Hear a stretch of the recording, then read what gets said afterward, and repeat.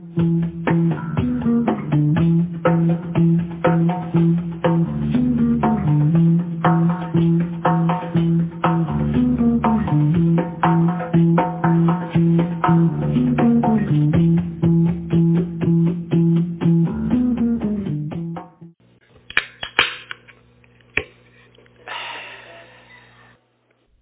to Bible study, everybody. Good to see you tonight. Glad you're here. Take a few moments and pray, and then see what we have, what God might reveal to us, what he might say to us during our time of Bible study. So let's pray. Father, thanks for your love tonight. We thank you for your presence. We thank you for your interest in our lives. Thank you for just caring for us and showing us care every day.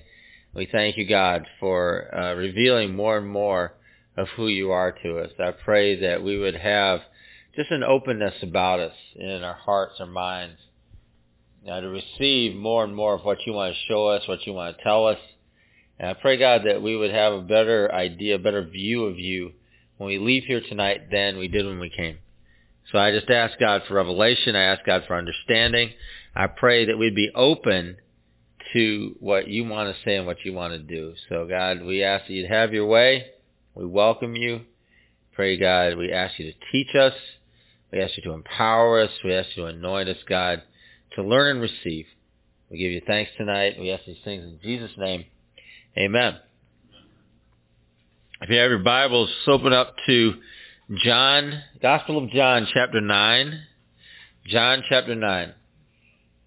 Reminder for our podcast listeners that we have an interactive feature with Bible study, and that is through a website at www.speakpipe.com.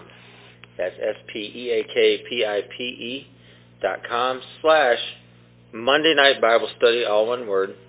You go there to that webpage, and there's a button that you can toggle, and you can leave us what would appear to be a voicemail. And we'd love to hear from you. Could be just saying hi, or maybe you have a question about Bible study, or maybe you have a comment, or you just want to tell us where you're from. But we'd love to hear from you. Could be something good God's doing in your life. So drop us a line, leave us a message, and we'll endeavor to play that at our next Bible study. If you need a Bible, you can take one off the table. They are available for your use. John chapter 9. And I need a volunteer to read verse 25. John chapter 9 and verse 25. He replied, "Whether he was a sinner or not, I don't know. One thing I do know, I was blind, but now I see." All right, thanks. Now this is a situation where there was a man who had been blind from birth, who Jesus had healed. And so he had, people had seen him, known that he had been healed. This is a work that Jesus did. And the Pharisees were upset about it. The religious leaders were upset about it. And so they had called in the man's parents. Now this was a grown man. He was blind since birth. He'd been blind the whole time, a grown man. And so they called in his parents just to confirm, is this your son? Yes. Was he blind from birth? Yes. Well, that's impossible. So they talked to him because he's old enough. They asked him.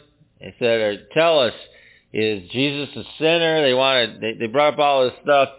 And they were concerned about certain points of theology. They were concerned about certain political points. They were concerned about certain things that they were trying to get these people to help or to somehow confirm or not confirm or whatever it is they were going to do. But they missed the main point. The main point was this guy got healed. And so I want to look at how this unfolds, and I want to look at this man's response to these religious people, because I think it's instructive to us. I think it really speaks to us about what our response is in the world that we live in. What our response is around certain types of questions. What questions matter, what questions don't. Things that people see, hear, say that don't need a response. There are lots of things like that. And so I just want to look and see that through this passage that we have a guy who I think does a great job in answering the questions that are put to him. And so as you begin these verses, whoever read that, verse 25, it says, whether this man was a sinner or no. Most of your Bibles say that? Okay, or no is added. That's not really in the language of the original. And he was just basically saying whether or not this guy is a sinner, or whether this guy is a sinner, I don't know. And he likely didn't believe that because there was a part of this earlier on where he said that Jesus was a prophet. He at least knew that.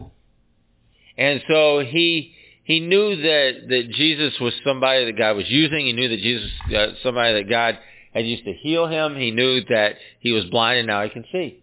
That's basically what he knew. And so answering their questions, this is his perspective.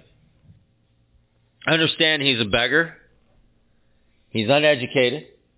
There was no way to educate the blind at this point. He was a beggar because there was nothing for them to do. And also within their culture, he was considered a sinner because he was blind. Because they wanted to somehow conveniently explain why someone was disabled. And so within their culture, the way that they conveniently explained why someone was disabled was that, well, they were a sinner. And since he was blind from birth, that what really was the problem was his parents were sinners, you see. And so that's how they would explain that. That's how they would get an understanding of it. Now, whether or not they knew the parents didn't matter. Did they know they were sinners? Well, obviously. Why? Because he's blind. Do you understand what I'm saying? So they started with an assumption. If you're following what I'm saying, they started with an assumption, and then they gathered different information to explain the assumption. That's not how the scientific method works exactly. All right? I mean, they came to a conclusion, and then they just went around about trying to gather enough information to confirm their conclusion. Now, unfortunately, this passes for science now too. An argument for now too. People don't really understand anymore how things work. Like how the scientific method works, how critical inquiry works, how to really come to a place where we can ask a real question and then get a real answer. And people just really don't understand how that works. And so what they do is they inject, like you see happening here, they injected theology was the first thing they injected, but then they injected things like politics. So they injected whatever they're going to inject into it and made it a question about those kind of things instead of just a question about truth. And so the answers that they were being given, I think, were awesome because this guy, he answers him in truth. He didn't answer him the question in theology. He didn't answer a question in politics. He didn't answer a question in any of the things that they were really trying to get him to say. He just told the truth. And to me, that was the most important thing. So he was nobody. This was his perspective, but he was nobody. He was a beggar. He was uneducated.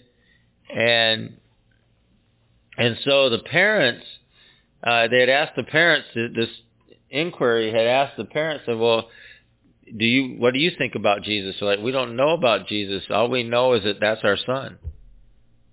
And he was born blind, but now he can see. How he sees, we don't know, but you can ask him. He's plenty old enough to tell you. Okay? So they confine themselves to matters of fact and certain knowledge. And so they come to the blind man and they said, okay, well, you tell us that Jesus is bad and that we're good. You tell us that this guy is a sinner and that we're nice people. You tell us those kind of things. He's like, well, I don't know anything about that. He said, whether he's a sinner, I don't know. He's like, I'll tell you this, though. I was blind, but now I can see. You see, he maintained himself in truth. And all he did was just tell the truth. And it was this truth that he was telling that I believe set the people that were inquiring of him back on their heels and put an onus of proof onto them. In other words, they caused their own problem in this. by trying to trap him into saying something that he wasn't prepared to say. He just told the truth, and by telling the truth, he caused a problem for the people that were trying to trap him. And there's something to be learned from that.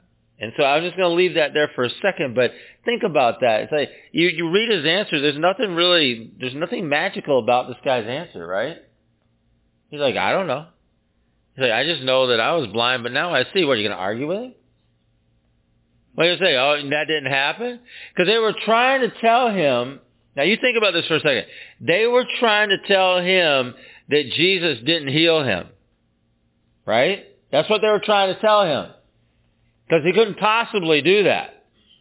Because he's bad and they're good, and he's dumb and they're smart, and he's the best and they're the, or he's the worst and they're the best, or whatever it is. And so he couldn't have possibly done that. And so they're trying to convince this guy, say, all right, well, tell us. He didn't really do this.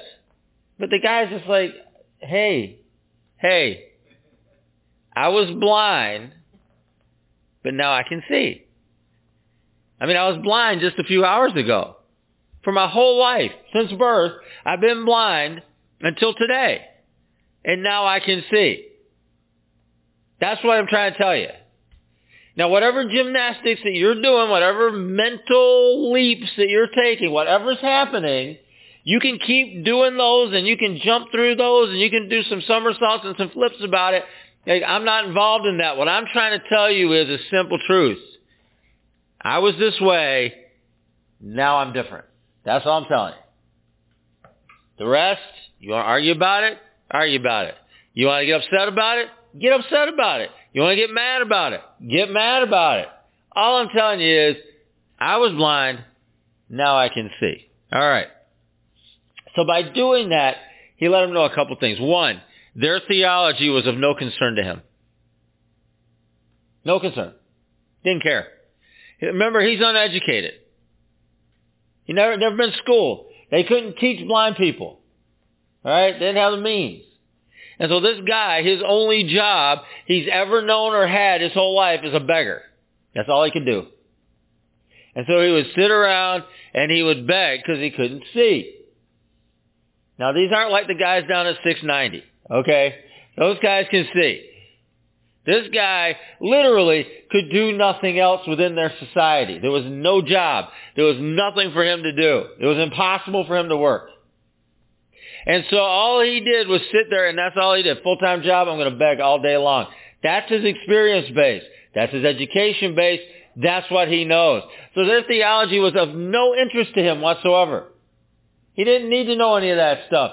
He didn't need to know about why they didn't think Jesus was the Messiah. They didn't need to know that they thought Jesus was born in Nazareth, but he was really born in Bethlehem. They were mistaken. They didn't need to know any of that. Didn't need to know. Didn't need to know any of the theology. Didn't need to know any of that kind of stuff. In fact, he doesn't even waste the energy to somehow try to dispute their assertion. All right? So they're asserting something about Jesus. He doesn't even argue with them about it. He just asserts what he knows about Jesus. That's all. Like, they want to talk about it, and they want to say he's this, he's that, he's not this, he's not that. He did this. It was impossible for him to do that. He couldn't have done that. He said this. Oh, he's involved in these things. He heals on the Sabbath. We all know all these things about him. It's impossible he could possibly do any of these things. He doesn't care about any of that. Doesn't care. Doesn't matter. Why are you going to argue about it? You know what he wanted to say to him? What he did say to him? This is what happened to me. This is what happened to me. I was blind. Now I see. He simply asserts what he knows. That's it. That's it. You know, we run a system of evangelism based on, at least partially, on this verse. And that system of evangelism that we run is based on the fact that we do not care about someone else's theology. Don't care. I'm not going to argue with you about it. I don't care about it. You want to argue with me about it? I don't want to argue with you about it. I don't care. I don't care. You believe that? Awesome. Keep believing that. Go right ahead. I'm not talking to you about that. I'll tell you what I do know, though. Jesus did this in my life. I was this way. Now I'm this way. This is what Jesus has done in my life. There you go. That's all I got to say. That's it. And so like this whole idea of trying to argue with people, where'd that come from? I don't know. But I tell you what, it didn't come from here. It didn't come from this. Because you got one of the most uneducated people in town. Jesus healed him. Jesus, he opened his eyes so he could see. A man born blind from birth could see. One of the most uneducated beggars, just least productive people in town. And you got that guy, right? Jesus did something in his life. Well, he didn't know anything about theology. Doesn't care. But he still got a story to tell, doesn't he? Well, you might not know a lot about a lot of things. But you still got a story to tell. It's your story. Tell it. What's your story? What is your story? And whatever your story is, that's your story and you tell it.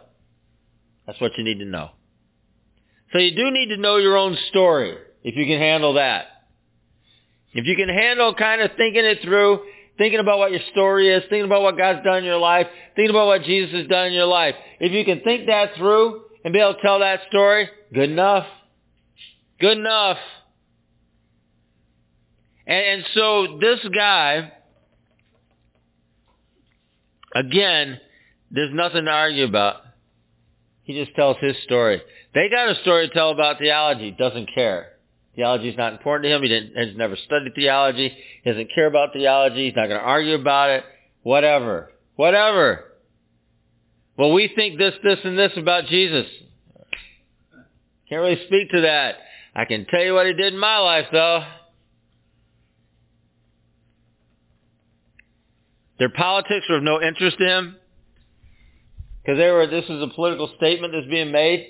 The Messiah was supposed to be a political figure. The Messiah was supposed to be someone that was going to lead the people. The Messiah was supposed to be a deliverer. The Messiah was supposed to be all these things.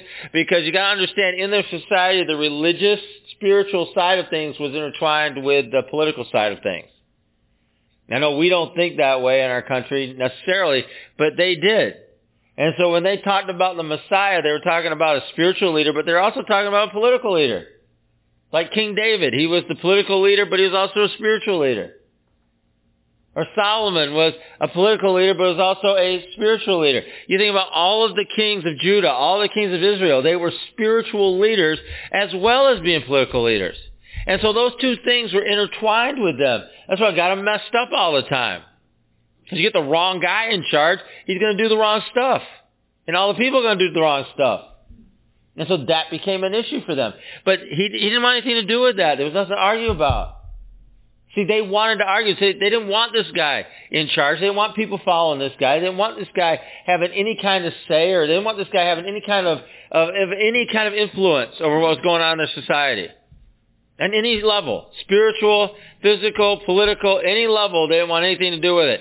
They were the ones in charge. And he threatened that. And so they didn't want people listening to him. They didn't want people following after him. They didn't want people believing that he was from God. They didn't want any of those things. They didn't want word about a blind guy that could see. That Jesus healed. They didn't want that word getting out. And so they were doing everything they could to try and stop that word from getting out. And so they were very biased about what they believed. They believed something, and so they were going to go about any way, shape, or form that they could in order to prove it and back it up. So what's the political side of this? Who cares? Not the blind guy didn't care. He just makes a declaration. And I believe declarations are important. I believe that we will always have, I don't care who you are, how educated, uneducated, up to date, or in the past you are, it doesn't matter. The fact of the matter is that our knowledge will always be imperfect. But we will always know certain things that happen to us. That no matter if you know the latest on whatever it is that somebody wants to argue with you about. You know, people want to argue about stuff. Like why? Why does somebody want to argue with you about Noah's Ark? Do you know? I don't know. Why does somebody want to argue with me about Noah's Ark? But they do. They want to argue about Noah's Ark. So? And so, as up to date as I could possibly be on Noah's Ark, my knowledge is still imperfect. Right? I'm not going to have the latest archaeological find. I'm not going to know what it is. I'm not going to know what the latest thing is that somebody believes, the latest theory or the latest thought about it, or the latest volume of Scientific American Christian or whatever it comes out in. I have no idea. But I'm not going to know. But I don't need to know. If I'm interested in it, I could study it. But I'm not really that interested in it. If somebody wants to argue with me about it, I really don't care. I can make a declaration, though, about the certain things I do know. Certain things I know about Jesus. Certain things I know that God's done in my life. Certain things that I can speak to because I have personally experienced them and I know. And I can just tell that story. And that's what this guy did. He just told that story. And he was also not interested in their petty power plays. That's kind of boring, you know. When you got like a bunch of guys, like fancy people, like powerful people, like seemingly powerful people fighting over the same piece of cheese, is boring. And so there's nothing to be gained. There's nothing that really can come from that's any good. It's just boring. It's funny that they were trying to prove a negative. That's what these guys were doing. Because they're like assuming that, well, this can't be true. You got this blind guy that's been blind from birth, and you know, he says Jesus healed him. And there's other people that saw it, and they say Jesus healed him, and now he can see. Well, that can't be true. So let's prove that. That's kind of hard, right? It's just kind of hard to do that. And the only way that happens is you start making arguments about why he can't be the Messiah, or you make arguments based on why he can't possibly be this person. Well, he's a sinner. He heals on the Sabbath. He's a sinner. He picks grain on the Sabbath. He's a sinner. He's declared that he's greater than the Sabbath. He's a sinner. He says that he and the Father are one. He's a blasphemer. You can go down a list of things like that, and you can talk about what you believe that he says, or you can believe whatever it is that you want to believe about him. So therefore, based on those things that I think are all wrong, there's no way he could have possibly healed this guy. When the fact of the matter is, you got a guy standing here that was blind from birth, they can now see. It takes a lot of gymnastics to prove a negative about something that's obviously true. But that's what they were doing. They were proving a negative statement about something that was obviously true. And this guy was proof of that. As I've talked about before, and I mentioned this when we first started, we need to really regain an understanding of what matters, I think. I think we really need to regain an understanding of how to think. So I think thinking is important. I think being able to think is important, so we're not just being led astray by opinions and by really weird things like correlations between things that may or may not have any meaning whatsoever. But we have to be able to think in order to do that. We have to be able to consider things. We have to be able to weigh things. We have to be able to really sift through information. Because if you don't believe that you're being manipulated every time you read a news feed, you're wrong. You're just wrong. You are being manipulated. And there is someone with a perspective and someone with a point of view that they're trying to push that perspective on you. The old days of the news media being unbiased and the news media not portraying a certain perspective on something but just reporting the facts, those days are long gone. These people are being taught in school that part of their job is to influence you to think right. And because they really believe that's part of their job, they throw a lot of time and effort into trying to figure out how to make you think right. And what's right? Well, it's the way they think. And so if you're not thinking right, then you need to be convinced. And you need to be persuaded. And then that becomes the job of the media, is to persuade you to think right. Nobody wants to believe that. Nobody over a certain age. And it's hard because people just want to believe. They turn on the TV or they read it in the news source or whatever, that it's just an unbiased, it's not opinionated, it's just the unbiased, and those are just the facts. That's what they want to believe. They want to believe that with their whole heart, but it's just not the case anymore. Yeah, we used to have editorial where you could give an opinion. You write a letter to the editor, or an editor from the newspaper could write an editorial and give you some opinion on some subject, but it was labeled an editorial and you understood that was somebody's opinion. Well, they don't do that. I mean, they still have editorials, but they do that in every article. They do that in every news story. They do that in almost everything that they do. And I'm not talking about just one media source. I'm not talking about one news source. I'm not just talking about one thing like that. It's all like that. Whether you think you're conservative or liberal, or you think whatever you think you are, they're all like that. I mean, just as a little hint, I don't watch any news without thinking someone's trying to convince me of something. I don't read any article, but I'm thinking to myself, what are they trying to convince me of in this? What are they trying to tell me? And as Christians, I think we can get caught up in that. As Christians, I think we can get caught up in the ways of whatever's going on in the world and whatever's happening. But that's just not our job. That's not my job. That's not your job. I think we need to be aware of what's happening. That's why when the Bible talks about that we're to be as wise as serpents but as harmless as doves. That's what the Bible says about us, that we need to know how to think. And we need to know how to sift through information, and we need to know how to understand things and gain perspective on things. But that should not be our job. I just think that's just a part of being human. That's part of living in the world that we live in. I do believe, however, that our job is to spread the gospel. I believe it's our job to share Jesus with people. I believe it's our job to see people set free and delivered.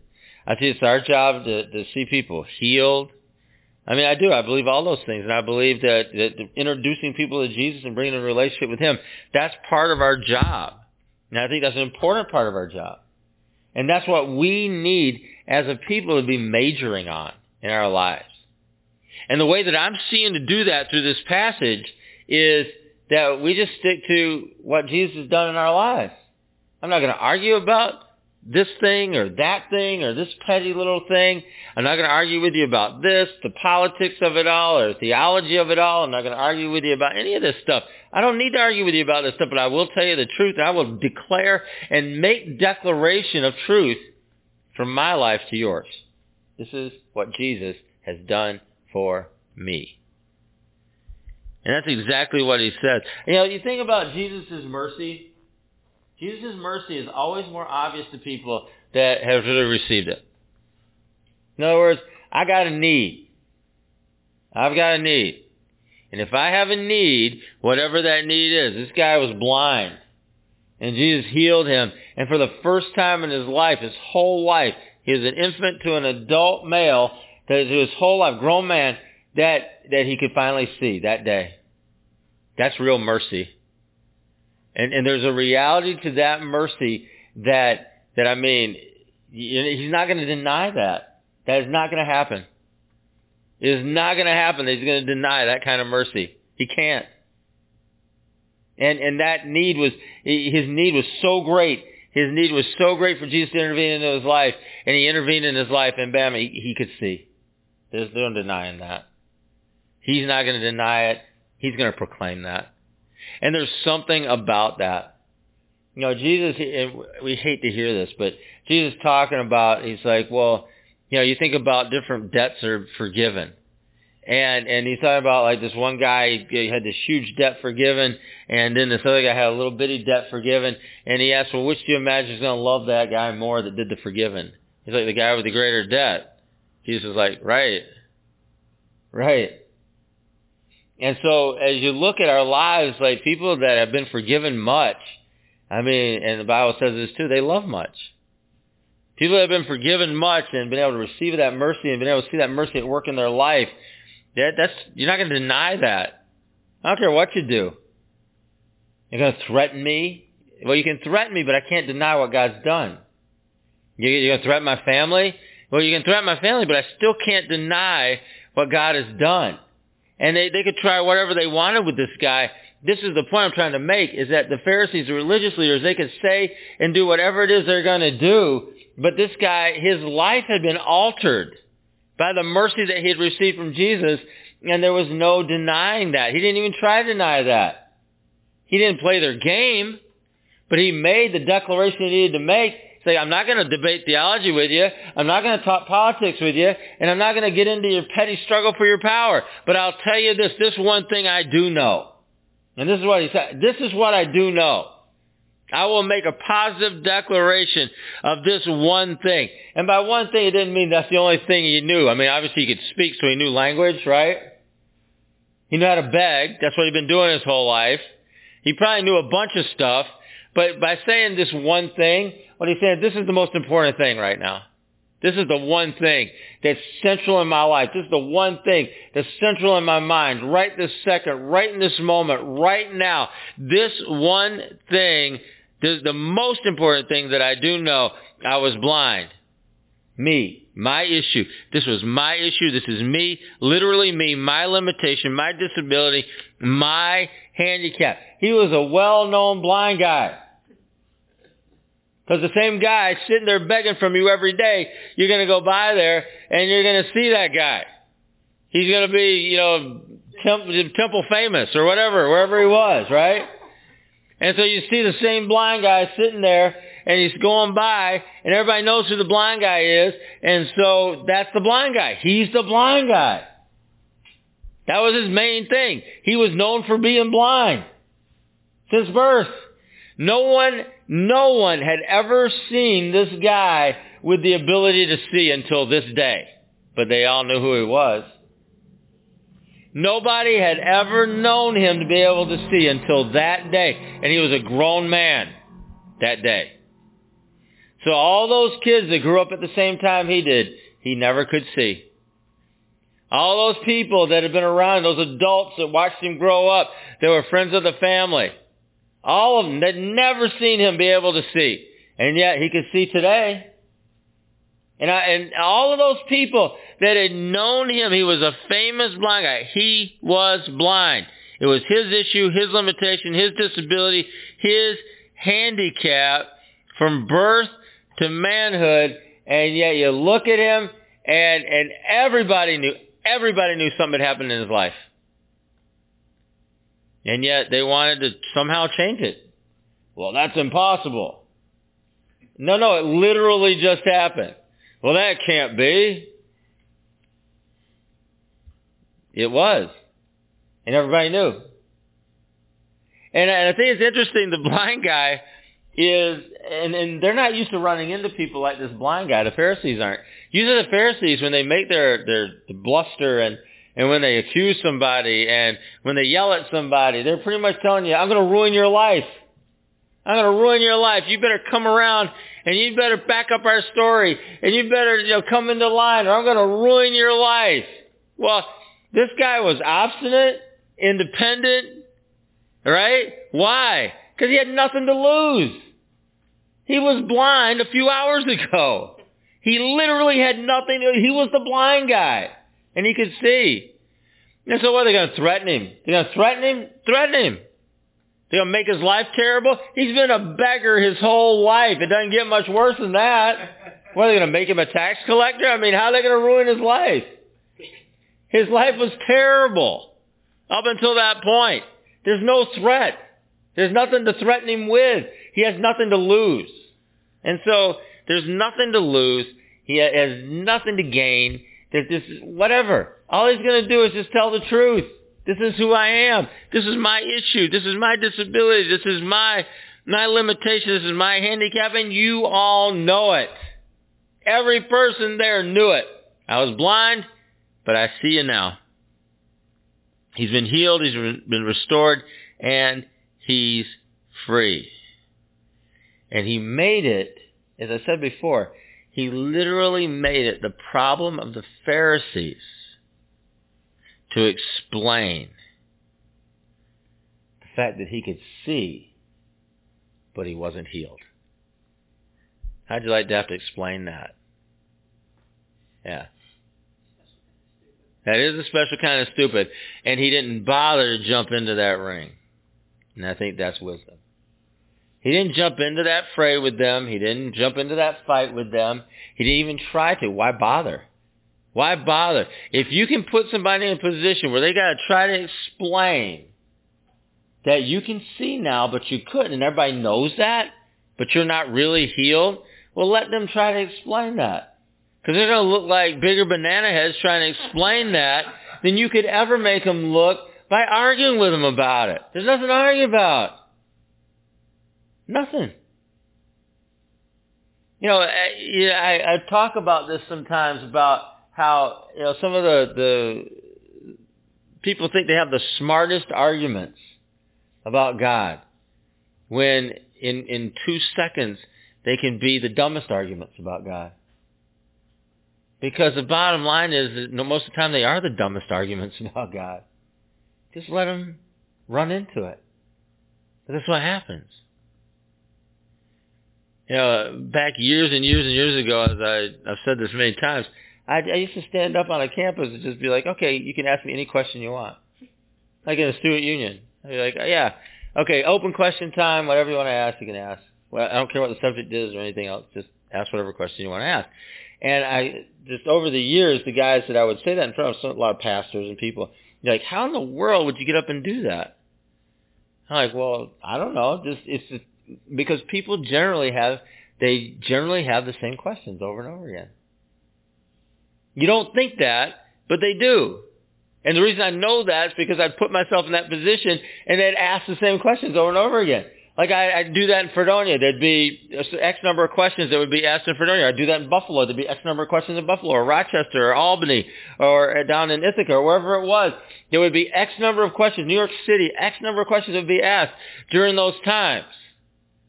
Because we basically have some of the same questions. And unless the person was really trying to be, you know, kind of and this would happen every now and then, there'd be like a smart aleck in the crowd.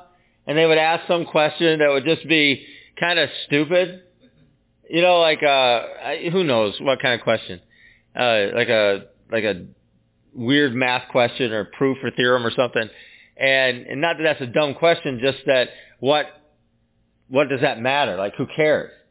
And so what would happen would be is that the crowd a lot of times would self-regulate those kind of questions. Be like, well, what is the quadruple root of blah, blah, blah, blah, blah? They're just like, oh, shut up, you know? And then somebody else would go. Like, we want a real question. We want something that we can actually use. We want something that means something. And then somebody asks a question, and that's like, good, that's what we're trying to do here. Right? And so it became obvious that most of us, human beings, whether we're from Western New York, the Southern Tier, Northern New York, and Watertown, New York City, Long Island, wherever we're from, and I'm just talking New York State because that's mainly where I did that kind of stuff. No matter where we're from, and international students, whoever, we have some of the same basic questions. And what's interesting about those basic questions is that most of those basic questions that people have can be answered with a declaration from your life. It wasn't just my life, it's your life. And you have declarations that you can make from your life that can answer those questions. And it may not be, you know, a technical answer, like a theological answer. It may not be a political answer. It may not be kind of an answer that really gets into the minutia of whatever the question was, but it's going to be an answer that actually answers the question in a human way for a human being to take hold of that and actually maybe see something happen in their lives. And so to me, that's where the power is in making these kind of declarations. And that's why this guy is awesome. Because if you hear that stupid voice, well, you don't know enough, you're not educated enough. This guy had no education. Well, you don't have enough experience. The only experience this guy had was begging. He's a beggar. He's a blind beggar. He did nothing else with his life, his whole life. Well, I don't feel like I have enough. I'm old enough. Well, he was a grown man. He's been blind since birth. I mean, what do you mean? And so he got around, well, other people are a lot smarter than me. Well, those Pharisees are well educated. Those religious leaders were well educated. But somehow, some way, this guy, just by making a truthful declaration, backed them into a corner where they had nothing else to say. Somehow. They were the smart guys. And how come they ended up looking like the bigger banana heads? Well, all he did was tell a story. All he did was make a declaration of truth. All he did was just speak what he had seen and heard and known. That was it. And that is the wisdom of this passage. That's it. And I know you could look at it 18 different ways. I know that you could look at it, turn it around, look at it this way, that way, or whatever else. But the real bottom line to this passage is that the truth of it and the wisdom of it has to do in the simplicity of it. And a lot of things are like that. You boil them down to their simplest matter, and that is what makes a difference. And that's what makes a difference here. The simplest matter that is going on here is that this is what happened to me, and that's what I'm going to tell you. And that's all I'm going to talk to you about. That's it. You see, the other's opinion of Jesus, whoever the other is, in this case it was the Pharisees and the religious leaders, their opinion of Jesus didn't change what Jesus had done in this guy's life, did it? No. Not one bit. They didn't like Jesus. Did that mean Jesus didn't heal this guy? No. They thought Jesus was a heretic. Did that mean Jesus didn't heal this guy? No, he did heal him. They thought Jesus was using the power of darkness in order to see things happen. Did that change the fact this guy was born blind but now he could see? No. Didn't change one thing about the reality that happened here in this guy's life. Their opinion did not matter. And I want you to hear me tell you this. They're the experts here. And you have been conditioned to believe that expert opinion should sway you. You are conditioned to believe that. Thankfully, this guy was just way too uneducated and way too, out of the loop to allow that to happen. All he knew was, this is what happened to me, and this is what I'm telling you. Their opinion of Jesus didn't matter. Their opinion that Jesus didn't sway him. So what did I say about him? Independent and obstinate. Nothing to lose. Nothing to lose. His life was ruined already. He had nothing to lose.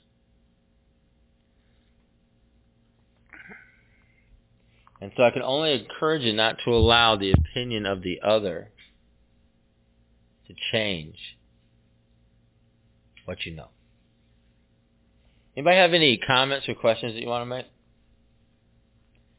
We get that sometimes over in Senegal. I want to start talking about religious. We just go, we're going to take religion, put it over here, and we're just going to talk about God. Yeah. And it just diffuses it. Right. Sometimes people just want to argue. Yeah. Yeah. Anybody? Yeah.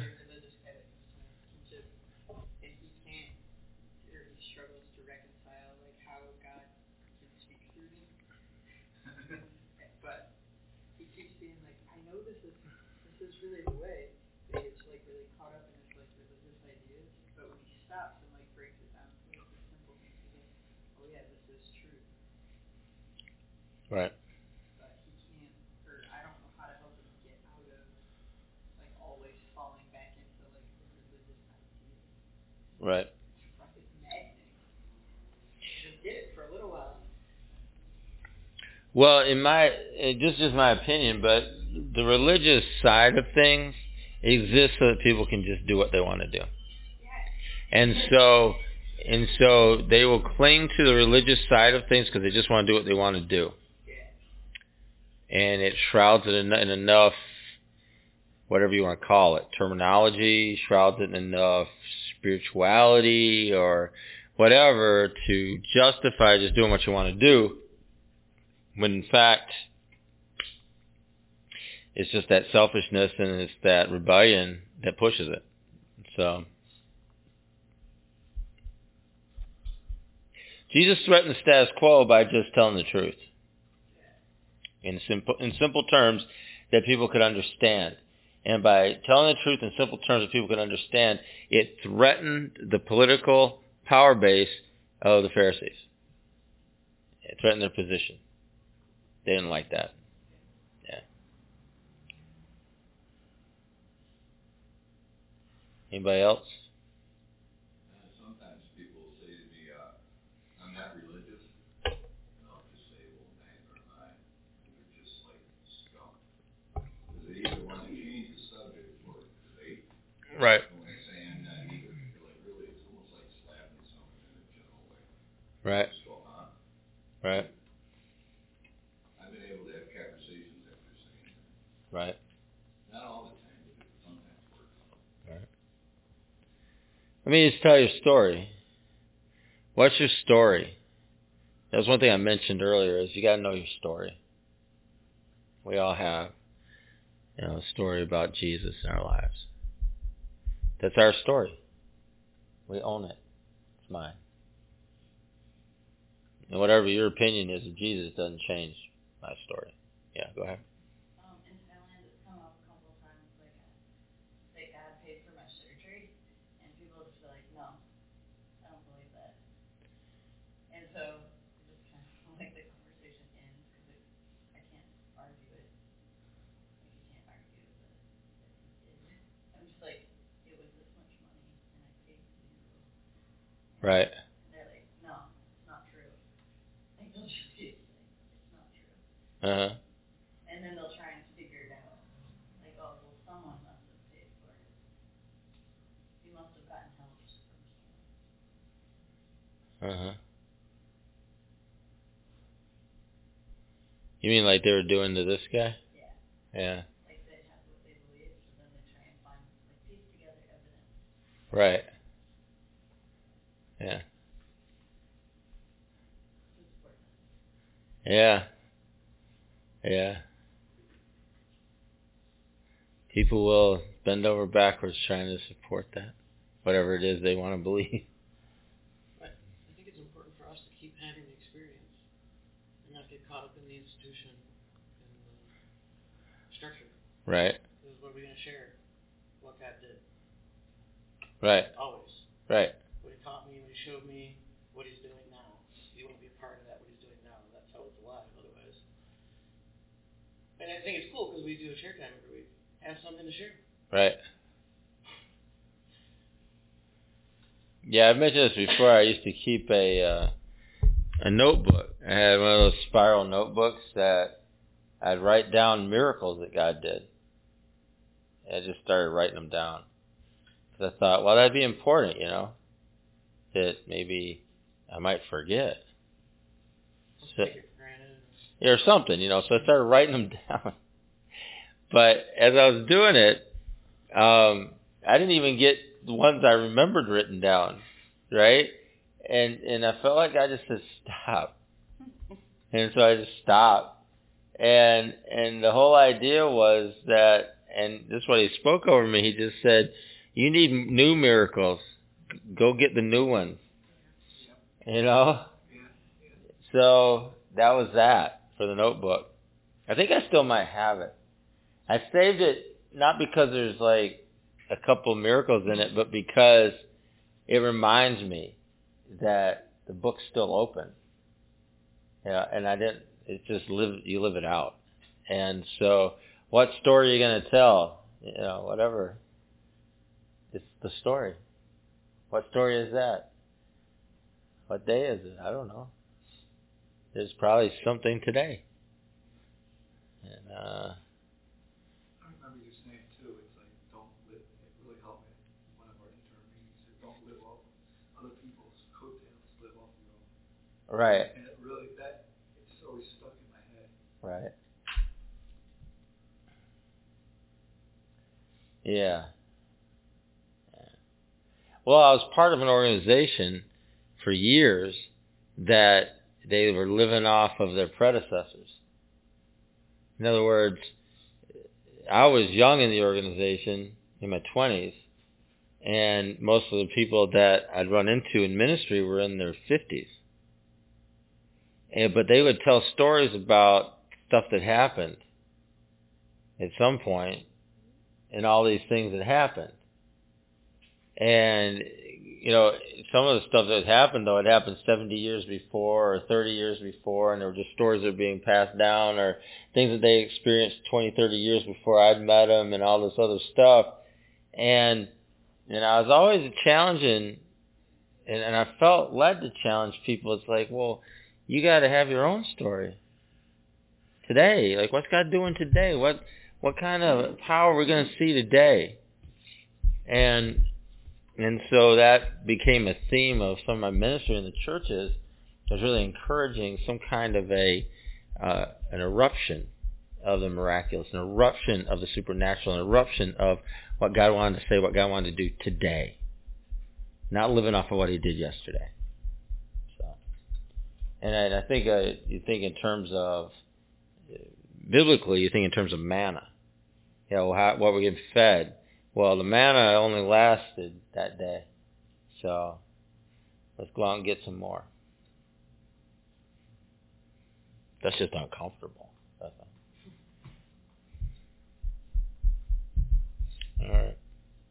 All right, let's pray. Thanks for sharing that stuff. Father, we thank you for just the opportunity that we have as your people to live a dynamic life. Thank you, God, that there are those that don't want us to live a dynamic life. There are those that are threatened by a dynamic life. There are structures that are threatened by a dynamic life. There are just pet ways of living that are threatened by a dynamic life. And so, God, I pray that we'd be a people that would really just recognize we have nothing to lose. We are just a people that we came out of whatever we came out of, but if it was that good, we'd have probably went back. It just wasn't that good. And so we don't want to go back. We don't want that life. We've decided that. And you've done something in us that has changed us. And so we recognize that. We recognize your mercy on our life. We recognize your deliverance in our life. We recognize your grace in our life. We recognize your power in our life. We recognize your provision over our lives. We recognize the presence of Jesus in us and through us. And so I pray tonight that we would live dynamically. We would live in the understanding of, God, you're moving in our lives today. And so as this guy makes his declaration, I pray that we'd make our declarations. As this guy didn't have anything to do with the petty arguments that were going on, that we would just make our declarations, that we'd speak truth, God. We speak truth about the living God. We speak truth about the miraculous God. We speak truth about the God who loves us and who cares for us. We speak truth about the God who does the impossible. We speak truth about the God who provides. Whether they want to believe it or they don't want to believe it, we just continue making the declaration that this is my truth, this is my life, this is who I am, this is what I can say. Because God, this is what you've done in my life. And I'm going to make that declaration. And so God, I thank you that we don't have to prove any negative or positive or anything else. We just have to say, this is the truth, this is who we are. And so God, I just ask that we have boldness about us, and that we would cast down the lies that would try to keep us stagnant and try to keep us quiet. I pray that we would be loud. I pray that we would speak truth. I ask this, God, that you would use us in the world that we live in. Man, the confusion, the lies, the craziness. I pray that we would speak truth, light, and life. For ask it in Jesus' name. Amen. UCF of Syracuse is a relational gathering of diversity in action. economics, education, employment, background, and culture span the spectrum as we gather for the purpose of life in Christ. You know, me and Christ are homies. That's good. He's really cool, you know. We super close, yo. Your homeboy? Yeah. All right. Anyways, so musicians, writers, painters. You know, my cousin's a painter. Yeah? What do you paint? Houses. Oh, man. Your cousin should hook up. Yeah. So, yeah, painters and other artists express their work through the body of life of this faith community, like the comunidad. Yeah, so there's a lot of people. Yeah. No. Started in 1997. That's a long time ago, yo. That's back in the day. That was before I had my eyebrows tattooed on and everything. I remember that. Mm-hmm. Yeah. As an outgrowth of chaplaincy of Syracuse University, UCF continues to gather in the Westcott neighborhood of Syracuse. Oh, me and my homegirls, we walk up and down there all the time. I know, that's our hood. Mm-hmm. So it's in Syracuse, New York to share the love and hope of Christ. Again, we homies. You know, yeah.